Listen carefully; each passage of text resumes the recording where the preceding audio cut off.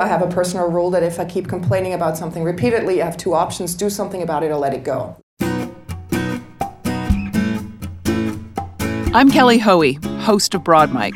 I speak with the most accomplished entrepreneurs, investors, and thought leaders about the issues that matter in building a business. You will get the inspiration as well as the picks and shovels you need to become a better entrepreneur. Be inspired, take action, think broad.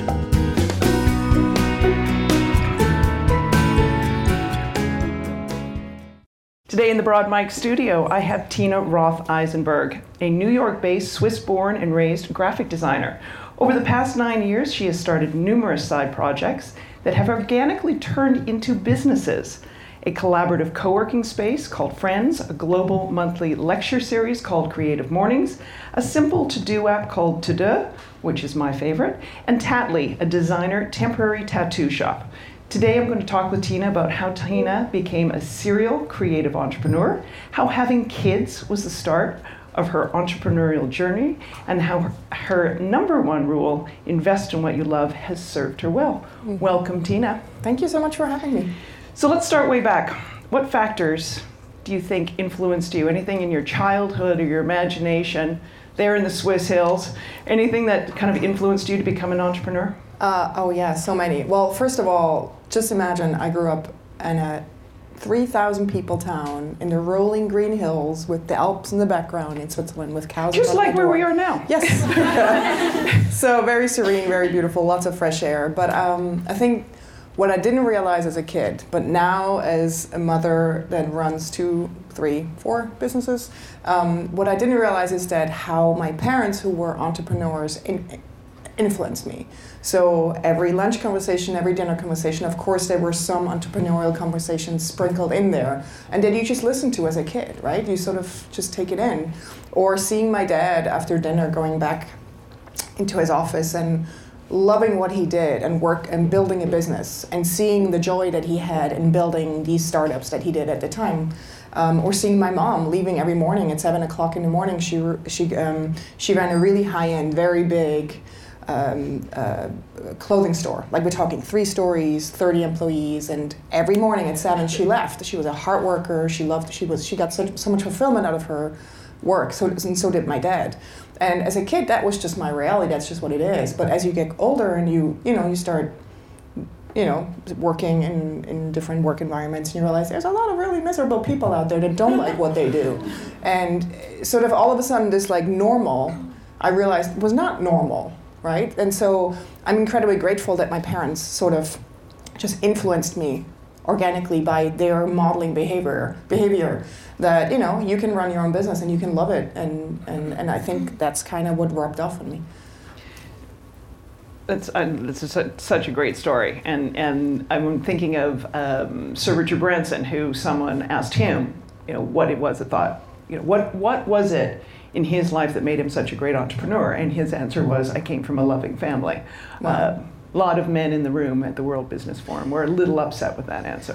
They were in suits. They wanted like something tangible to touch on, and mom was not the answer. But I need to counter this though, because my sister was just visiting. She's 3 years older, and I had this very deep conversation with her on a subway platform where actually she would counter this and saying, that's exactly why I didn't become an entrepreneur. She went the complete opposite. To her, the experience of growing up with entrepreneurial parents was so different. Like I actually remember, of course it was hard, and there were moments where my parents were very distracted because of it, but maybe I was too young, but I don't remember those hardship moments as something I would never want. My sister did. I mean, she's like, never will I ever start my own company, which is so fascinating. It's just probably just a type, right. That just repels on me. I'm just, whatever.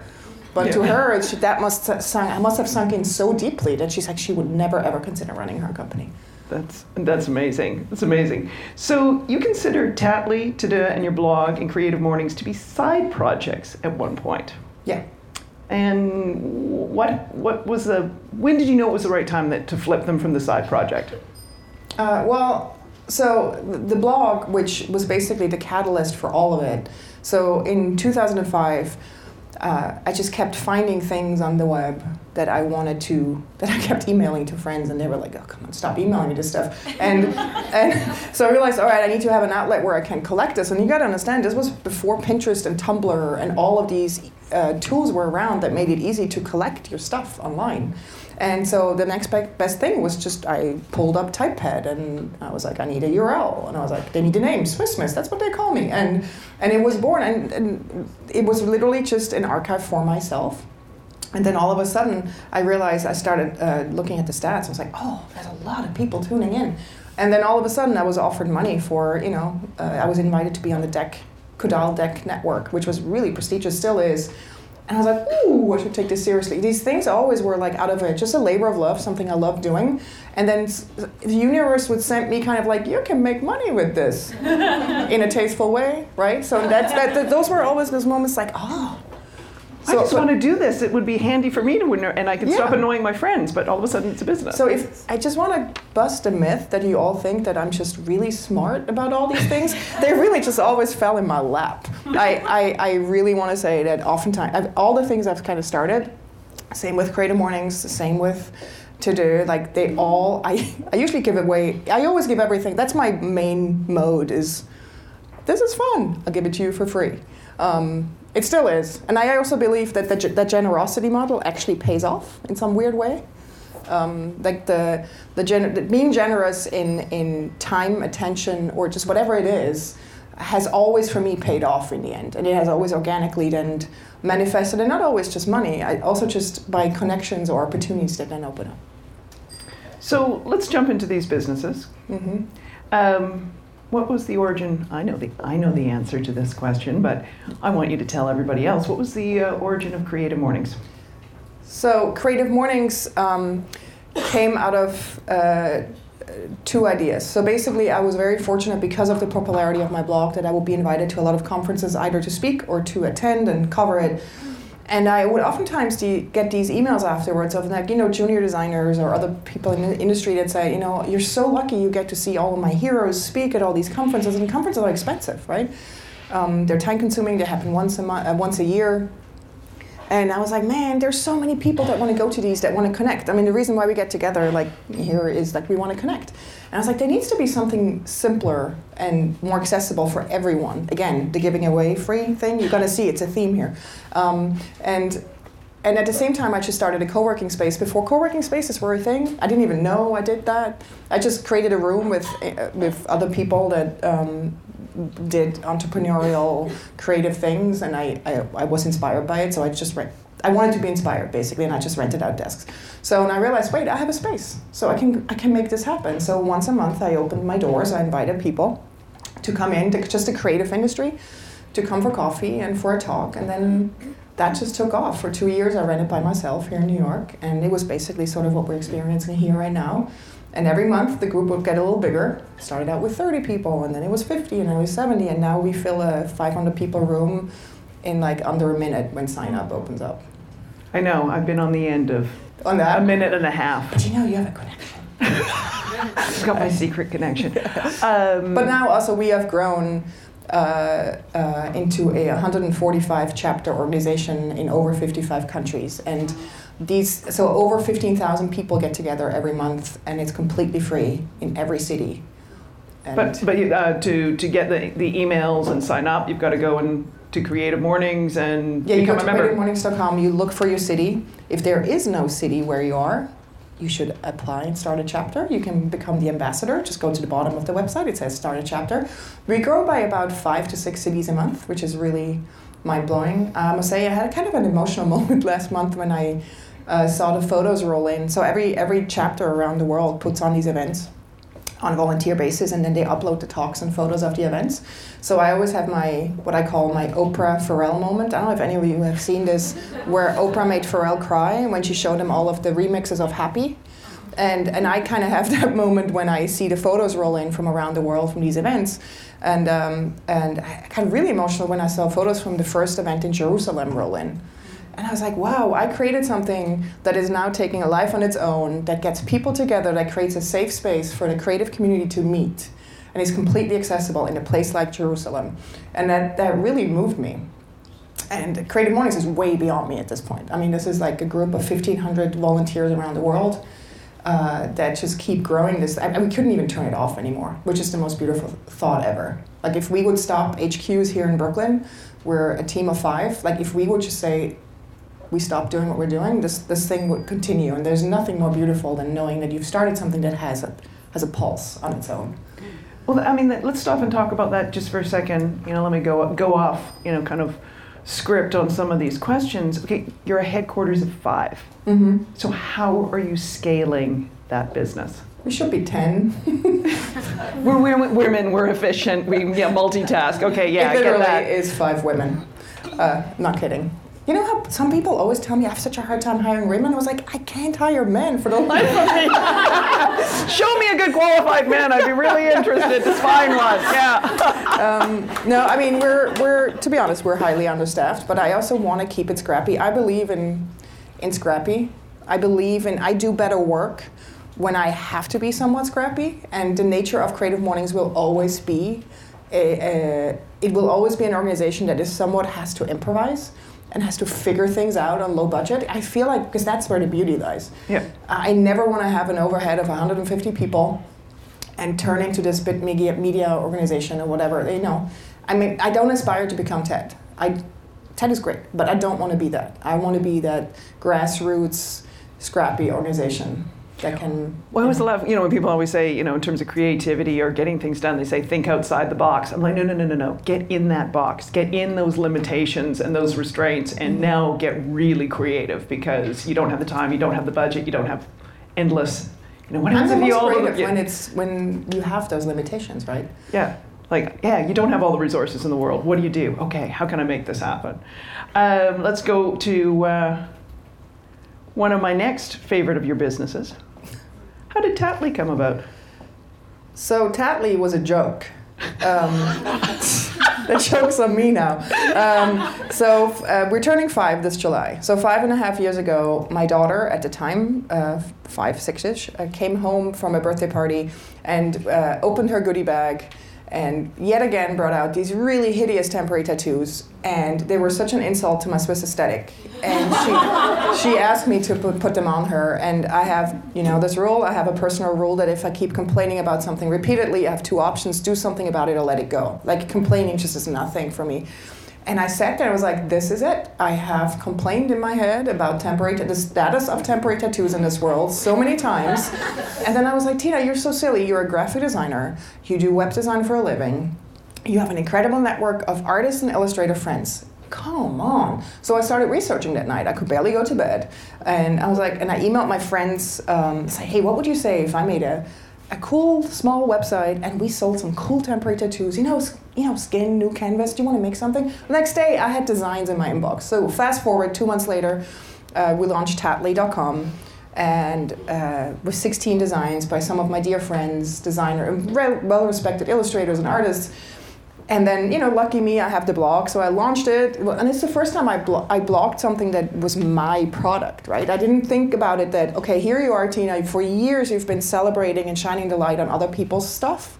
And I've sort of become known for trying to elevate people that just launched something. That was always my biggest kick, like when I could get an email saying, you blogged about my whatever, you know, cupcakes, and now I was able to quit my job and I started a bakery, and best thing ever, right? So I didn't realize all of that karma that I have built up over the years when I said, hey, here, I started Tattly, fun. And I thought I'm gonna send maybe 50 orders a month, you know, it's just gonna be that little thing. Little hobby, little side project. Yeah, so the first day we had over 100 orders. We were like, oh, we were stood next to the printer, and we were like, oh, look at that. So the orders kept coming out. We were kind of in a state of shock. But the moment where it really hit me was the next day when my phone rings, and there was this very charming buyer from the Tate Modern shop in London. And he asked me for a wholesale catalog. I was so cool on that phone call. I was like, absolutely no problem. I took his info and I hung up, and I literally screamed and looked at my studio mate, Cameron. I was like, Cameron, what is a wholesale catalog? And then I called up my friend who had the product company. She goes, Tina, let me sit you down. And then we made packaging, and we made a wholesale catalog, and And now we're in over 1,000 stores around the world. We ship globally. We're a team of 16 that ship everything out of Barham Hill, Brooklyn. And it's amazing. What I'm saying, and that company really showed you too, as we've referred to it affectionately, the Swiss Miss effect of, websites I had it on crashing. myself, which was kind of nice, yeah. Crash your own website. There's your karma. Crashing everyone else's when you blog about them on your, That was quite a moment. And I love the internet so much that I had to buy yeinternet.com. And there's an animated GIF that my friend Jen Musari made with cats and cosmos, and it says the internet.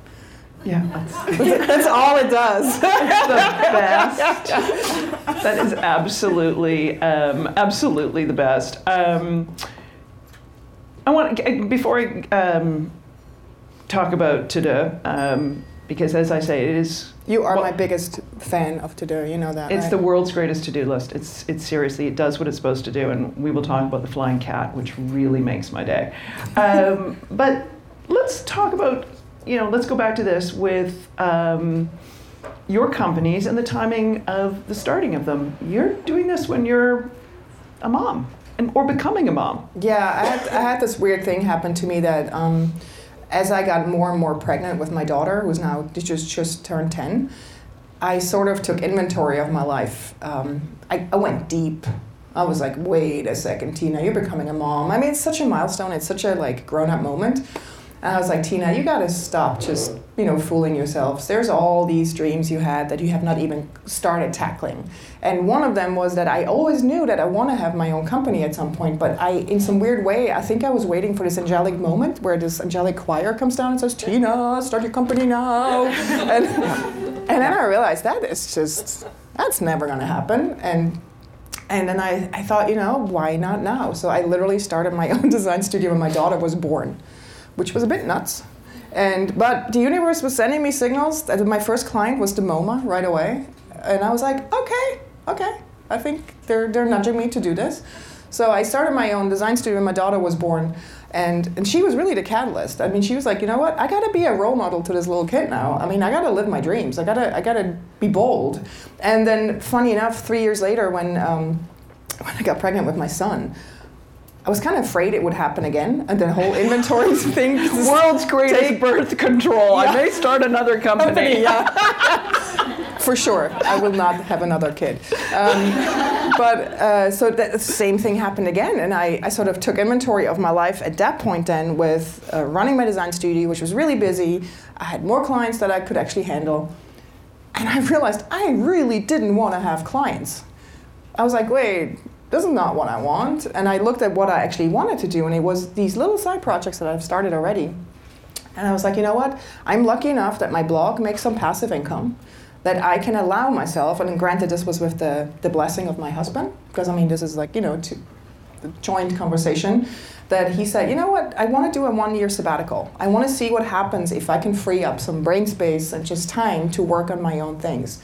And that's really when I did that sabbatical, like instantly, To-Do happened, and Tattly came shortly after, and and Creative Morning started blooming. I mean, it was amazing what happens when you just give yourself a moment to allow these things that are probably already blooming in your life, or they're just ready for you to, or they're waiting for you to give them some love. Right. So pour some love onto it, and that's really when it all took off.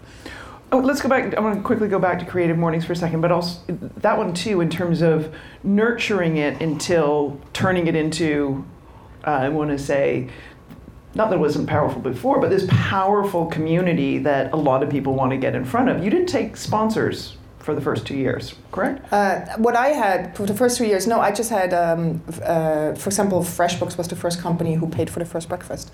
So I had local sponsors that just paid for breakfast. But globally, I haven't taken any sponsorship money, global partnership money, until like 5 years in, 5 years in, yeah. Why? I was just afraid I'm going to break it. And also the other thing was that I knew that I have high aspirations and kind of flip the sponsorship model on its head a bit. I feel like it really needs a reinvention, and it needs a refreshing of not just having banners everywhere around the stage and stuff. There needs to be something, So I had that aspiration, and I knew I only have pull if we have become such an undeniable force that they want us so bad that they're going to obey or go by my rules, or at least a little bit. So I knew, because we got so many companies, the brands love everything grassroots. So we got inquiries on a daily basis, but it was like, no, we're not there yet. We're not big enough yet that we can say how we want it to be done. And sure enough, when we did start the global partnerships, brands were so crazy about us that we could be really, really picky on who we want to work with and what that partnership is going to look like. Which is, I would say, powerful lesson for anyone who is looking for outside money to make their business or venture grow, is wait till that right time where you get to call the shots versus, if you had said, oh no, I can't do this unless I have someone, come in and write a check. And I'm not saying that's the only way you can do it. I am just very, very protective of the things I build. So I'm probably, and I'm also Swiss, so I'm probably overly cautious at times with things like this. You're talking to a Canadian, so you got that going on. You talked about your team being, I want to say, with Creative Mornings, all women. What do you look for in a team? It's not always been all women. It just currently is. What I look for in a team, I have one hiring rule, and so the nature of how I run my companies is very unusual, I think, in that because I bounce around so much that I will never breathe down your neck. I will never overanalyze what you're doing because I just trust you. And the only way that works is that I will only hire people that have like a side project mentality. When I interview you, we're probably going to go for a walk, and I'm going to say, so tell me, what excites you?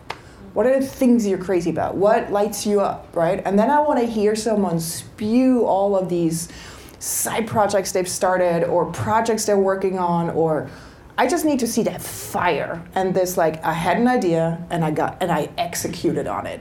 And and if I don't see that, I will not hire you because you're not going to thrive with me.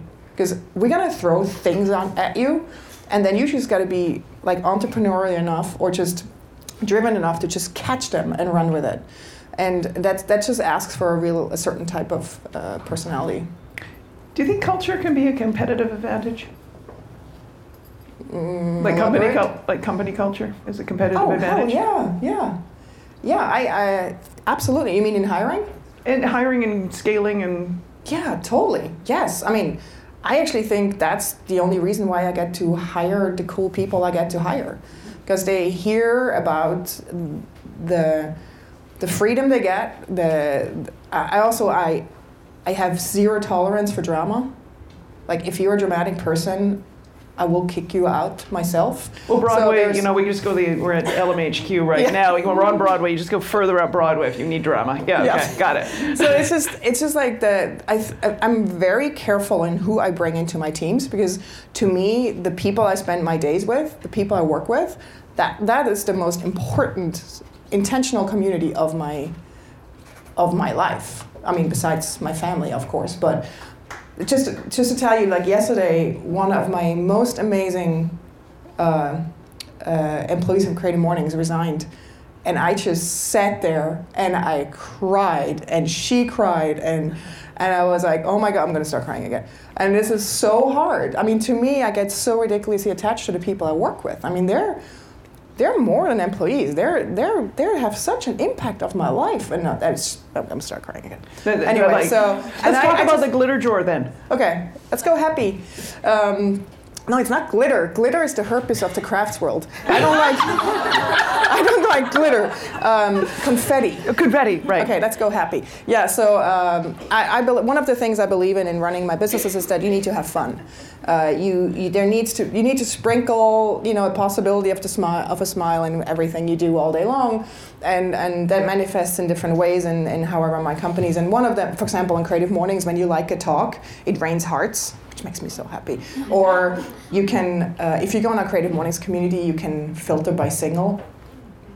That got no reaction out of here. That was amazing. There's no single people in here. Yeah. They have never. Go and sign up for Creative Mornings, and it will ask if you are single. Yeah. And it's like, heck, you never know. You can't get a date on, whatever, Hello Cupid. Maybe get a date on Creative Mornings. I mean, like what the heck? People. Or then the confetti drawer is my all-time favorite thing. We have this big drawer at Tattly that is filled to the brim with confetti. And so first of all, you need emergency confetti. You never know. And then also when you check out on Tattly.com, you can check the confetti checkbox, and then we'll fill your package with confetti. But we also had to learn that we also need to give people a warning because it might piss them off. So there's like a warning, a confetti warning sticker outside on the package. You gotta be respectful. You gotta do, and I got a good confetti story for you later that I think you'll really appreciate. Okay, let's go to my favorite. My Virgo. I like a checklist. Yeah. Okay, let's talk about how that came about. Let's talk about Cameron. Let's talk about sitting at that table. Okay, so this is in 2010. I was just getting up to sit down in my co-working space and have lunch, and I walked by my friend studio mate's Cameron's desk, and I see him use a to-do app that I really didn't like. So I said, "Hey Cameron, let's sit down. Let's talk about why you like this app." So we sat down and did you defend your Swiss aesthetics? No, I just wanted to know, like, maybe I just didn't use it right. Sometimes you have to work with something for a little while. So we sat down, and the lunch conversation came on to-do apps, and then I got really passionate. I kind of started ranting. I was like, the ideal to-do app would look like this for me. I need it in the browser. It needs to be a week. It needs to be as close to paper as possible because I like to check things off. But the thing is about paper lists is that you have to write them again the next day. That's just annoying. If it only rolled over. So I'm like, bleh. And he just looks at me and goes, Tina, just design it. I'll build it for you. And even though Get her off the ledge. And even though this was one of these key moments where being in this co-working space has changed everything for me. Even though I built apps and interfaces for other people, I didn't connect it that I could make it for myself, right? So I sat down the next day, I designed it for 3 hours, I gave it to Cameron and his friend Evan to develop. Sure enough, 48 hours working prototype. And we started using it in our space. And then everyone that came in asked, hey, what is that? That's cool, can I have it too? So we had to hard code people in. And we just built this for us and our friends. And eventually I said, come on, Cameron, let's just make a really silly, simple marketing site where people can just sign up on their own so we don't constantly have to do these hard coding users in. And then in December of 2010, Cameron made a silly, slightly offensive video now in hindsight, but it was just a thing we gave away for free, right? It was just, hey friends, we made this. It's a to-do app. It's simple. It's like paper. Here you go. Use it. So we launched it in 2010. I blogged about it again. And then about 3 hours later, I look at Cameron, and Cameron is green in his face. And I say, Cameron, what's going on? And I see him look at some stats stuff, and he goes, we have signups by the thousands. I don't know what's going on. And then as I started digging, Seth Godin wrote about it. All of the big people picked it up right away. But the best part was, and this is the kicker, Fast Company wrote about it 2 hours after we launched and called it the best to-do app of 2010. It was December, And then we were like, oh, oops, that's not what we intended. And then the funny thing was that we got picked up by the church. No, I wanted you to tell the nun story. Oh, it's the best thing ever. It's so cute. So we had priests and nuns. Apparently they like lists. It's cool. I like lists too. So, but when you show up at the pearly gates, St. Peter's got a list. So, you got to get through it in this lifetime. Okay. So, but the cutest thing was, so again, we made this for ourselves and for our friends. So our alert messages, they were all kind of obscure and very odd humor. So one of them was, for example, if you didn't have internet connection, this alert came up and said, danger, danger, high voltage, can sync, in really small.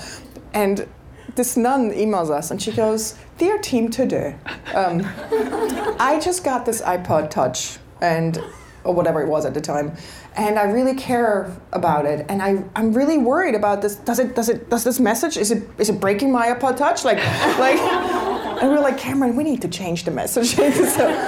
So then fast forward 2 years later, we realized it costs a lot of money to maintaining an app and the service. So we had to switch from the free model to paid, which it hurt us because we were hoping we could keep it free forever.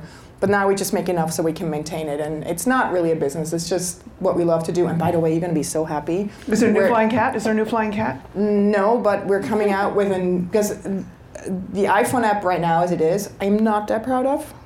it's the web app is where it's at. And the key, by the way, of our to-do app is that you make it your browser window. So every time you open up your browser window, it hits you over the head what you need to get done instead of browsing. You know? But we're coming out with a new app, iPhone app, and it is so good. I can show it to you afterwards. I have it on my phone. It's so good. Okay, so I want to explain to everybody, when you check something off on your to-do list, there's a flying cat that goes across the screen. You can also turn it off. No. It's like you don't want to turn that off because there's something satisfying about crossing something off a list, and then double satisfying when you get like rainbow flying cat across the screen. Yeah. I'm so glad you appreciate this. I know, and I do like the humor. I want to talk about something that I love so much that Cameron came up with when we had to go to the paid model. We really thought about how we're going to phrase this, and he's so brilliant. So when you sign up, you can test it for free for 30 days, but then when you have to sign up, there's 2 modes. There's the skeptic mode and the believer mode. The skeptic goes monthly and the believer goes yearly. And I can't even tell you how many times, like after I speak at a conference or something, people come up to me and go, I'm a believer. And people look, well, what is she talking about, right? But I'm like, I got you. Awesome. I like the monkeys, like that song play when people check off, on I'm a believer and pay for to-do. That just shows how old I am. I'm not following you. You know what? I'm going to send you the YouTube video of the monkeys. You'll know what I'm talking about. Okay. So, what else do I want to talk to you about? Okay, we've talked about going to the paid app model because I think it is one of those interesting things. You need to decide at some point, the internet is great, but you got to pay for some of these things. How have you sort of figured out who your customer base is? Has there been a pattern or logic that you've followed and figured out with each of your businesses who the actual customer is, or is it just? I should probably be way more analytical than I am about this. Yeah. You just watch and see who it is? Yeah. I mean, we just had, for example, yesterday with Tattly, because we never had really a deep dive into how our user base is, but yesterday we kind of had we had a product meeting where we talked about upcoming designs and stuff, and then we kind of really looked at our best sellers, and we were like, guys, I started this sort of for my designy, nerdy crowd, and we still have those designs, but when we looked at all the best sellers, it was like, floral, gold bracelets, butterflies. I was like, we just have to really embrace the fact that the girly lady customer is probably our main customer. Yeah. I'm also kind of imagining you pitching a VC with to-do and explaining to them that, your market segment was the church. Yeah, that's kind of cool though, come on. No, I think it's totally cool, but it's so funny to think about it. We're going after nuns. No, I mean, today is definitely the getting things done list lovers. And I don't think you can say that's a woman or a man or young or old. That's just, if you're a list maker, you're a list maker. Right. And I think it's also, too, when you think about all these productivity tools, what do you want it to do? And for me, a productivity tool that is trying to be like a Swiss Army knife, no offense, I don't want a Swiss Army knife. I want it to do one thing. Mm-hmm. I want my to-do list to do one thing and have a flying cat. You've talked in the past about the importance of labors of love. Mm-hmm. Why is that important? Well, I think, first of all, a lot of the successes of the things I've started, I think, come out of the fact that I really started them because they're either fixing a problem or or just a need, something I want to see in the world. So they come from like this pure kind of passionate place, right? And then, as I always said, the money part always came later. It was never the goal to make money, right? So when you start something as a labor of love, and I really believe in this, people latch onto it and feel it in a different way. I'm a real feeler. I'm all about energy. And I think that changes the nature. If I would have started Tattly right from the beginning and like, this is all about making money, this is gonna, I would have made decisions on a different place. I would have made them from a different place and they would have felt differently. It's like Creative Mornings, like there's nothing better than when people, you see them come for the first time, they're really skeptical, they're kind of like having their guard up, and then they send us these emails in the follow-up after the event and they go like, okay, admit, I was waiting to be pitched and to be sold and to be, and there was nothing. Like people, and then everything shifts. Like when they realize, oh my God, people love what they do here and they're pouring an extra layer of love on top of it. And I feel like in today's day and age, there's not enough of that. Because we're constantly, I don't know about you guys, but I'm constantly kind of like, okay, what are they going to pitch me? Oh, they want my email address again. Oh my God, and I'm going to get, no. Like, if you take that off and you actually win that person's trust, they will get so loyal with your brand. They will become so loyal, they will follow you over a cliff, right? And I think that's what the business world needs more of. I will follow the flying cat over the cliff for you. I can say that teasing. No, absolutely. As a creative person, how do you deal with roadblocks? What's your suggestions on how to work through those? I want to say those roadblocks we all hit in our imagination and our thought process and our innovation. You just got to flip them. You just got to flip them. I mean, as we said, I'm a graphic designer by trade. Graphic designers love constraints. And in some way, a roadblock is nothing else but a constraint. And then you just got to, this is one of the things I say all the time at Tattly and at Creative Mornings, when we hit a roadblock, when there's a problem, a seeming, just to give you an example, we say flip it. We got to flip this thing. And with that, I mean, turn it on its head and turn it into something good. So just to give you an example, Creative Mornings, they used to, the beauty was that we were able like this group of 50, 60, 70 people to go to companies that would invite us in, and people loved seeing other people's faces, and I loved the intimacy of the small events. We've grown to 400, 500 people events, and intimacy is gone and we're in just big theaters. And I was mourning that a bit. I felt like, oh man, I wish the nimbleness and was still there. At the same time, our waiting list grew to 800 every single time. And I said, there's 800 people that still want to go get together. This is what it's all about. So I said, why don't we combine these two things and make it into something good? So that's where we sat down and said, how can we turn this on its head and make it good? So what we did is that for all the people that are on the wait list that don't get in on that Monday when sign up starts, on Tuesday you get an email that tells you about field trips. So we started reaching out to companies that love us, that actually want to host something small, because people always contact us, how can we help? And we said, you know what? You didn't get in on the main event, but guess what? You can go to these 12 little workshops that are put on by IDEO and Shutterstock and an intellectual property lawyer, and you can learn how to make ice cream. And so it's the community now stepping up, companies, individuals that can teach something or host something, and now being on the wait list is awesome. So, and that was one of my favorite models ever, or examples ever, to we turned the seemingly bad into something good. And now people get on the wait list on purpose because they won't want to be in the big events, so they can get on the more intimate events. Oh, get me on the wait list. Yeah. No, the field trips are great. I've gone on the field trips. They're fantastic. And I know there's been a few times when you've sort of felt like, I want to go to the field trip, but I can't because it happens at the same time as the main event, so I kind of got to you pretend you're somewhere else and not tweet about it. We've talked about one of your rules for how you live your work in your life, and that's don't complain, or change something, don't continue to complain about it. Can you share one of your other rules for work that you're that you live by? One of my big ones is if you say yes, you got to really say yes. So with that I mean, and we talk about this with my team a lot, when I say yes to something, I'm willing to go all the way, and I am all in, and I will not underdeliver. And if you really think about that in your head, sometimes when we take something on, and we're like, all right, are we ready for this partnership or whatever it is? Am I ready to really rock this and go all the way and give 120%?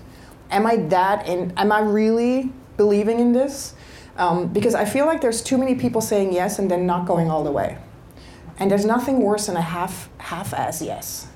Yeah, so right? It's sort of like a lukewarm yes, in saying yes rather than being brave enough to say, no, I can't do this, or no, it's not the right time. Or just know the commitment, and then you have to figure shit out. You have to make it happen. And that rule has helped us sometimes reframe and really test our commitment to whatever we're just about to say yes to.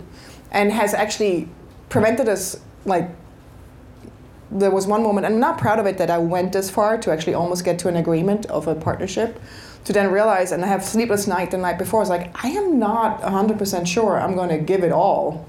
I was kind of and I had a come to Jesus moment with myself, and I mean, I'd rather embarrass myself in that moment than a year in and saying, you know what, I'm really not feeling this. I kind of had a gut feeling about it right before I signed the agreement. So if you say yes, you really have to mean it and go all the way. Excellent advice. I think we've already touched on this one. Are you starting anything new we should know about? No, it's like with shoes. If a new pair comes in, one needs to go. So. Well, maybe in your world, not in mine. I know, not in your world.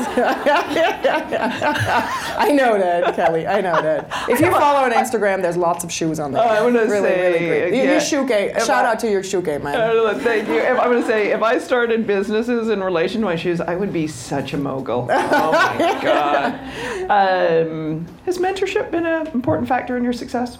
No, I wish that concept of mentorship would have been something that I would have grasped. That's something I want to teach my kids and often talk to my younger employees about is, I don't know why. I think in Switzerland I didn't grow up with this mentality of like you could sort of have a mentor, but I think it would have helped me a lot if I could have identified someone that I really admired and looked up to their values and the way they live their life, and maybe just walked up to them and said like, would you mind to maybe just, here and there sit down with me?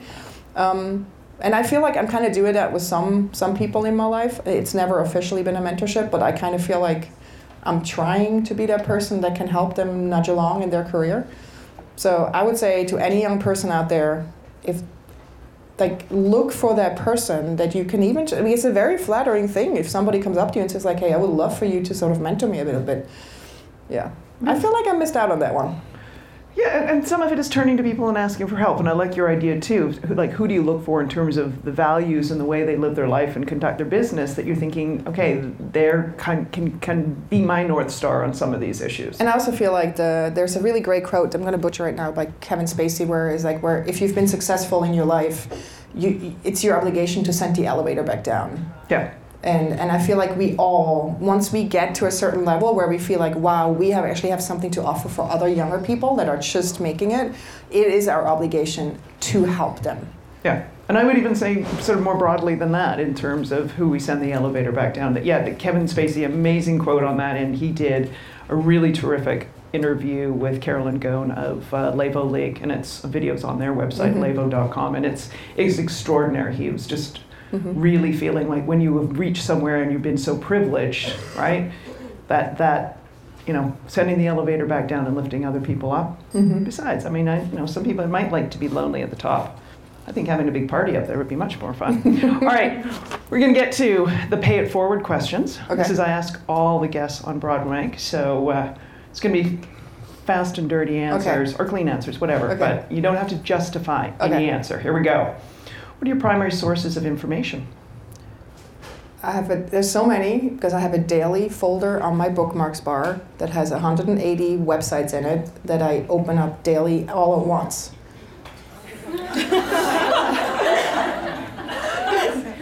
I want to film that just to see what that moment is like. My eyes are popping. What book are you reading? Becoming Wise by Krista Tippett. Oh, I love her. Oh. Do you have any rituals or habits you swear by? Coffee. Who are 3 entrepreneurs or leaders you will follow or admire? That's so easy. Maggie Doing, who runs Blink Now in Nepal. Jane, that founded Sugru. And Celine, that founded Slow Factory. Awesome. Oh, beautiful scarf for those of you listening to the podcast. What's the best advice you've ever received? Trust your gut. Are there any particular myths that you would like to dispel? I cannot yodel. Are you allowed to keep your Swiss citizenship? With that now being revealed. It's sort of like being Canadian and I don't know how to drive in the snow and I can't ski. So anyway, which probably would disqualify you from Swiss citizenship as well. What words of advice would you give our listeners about taking risks and closing the confidence gap?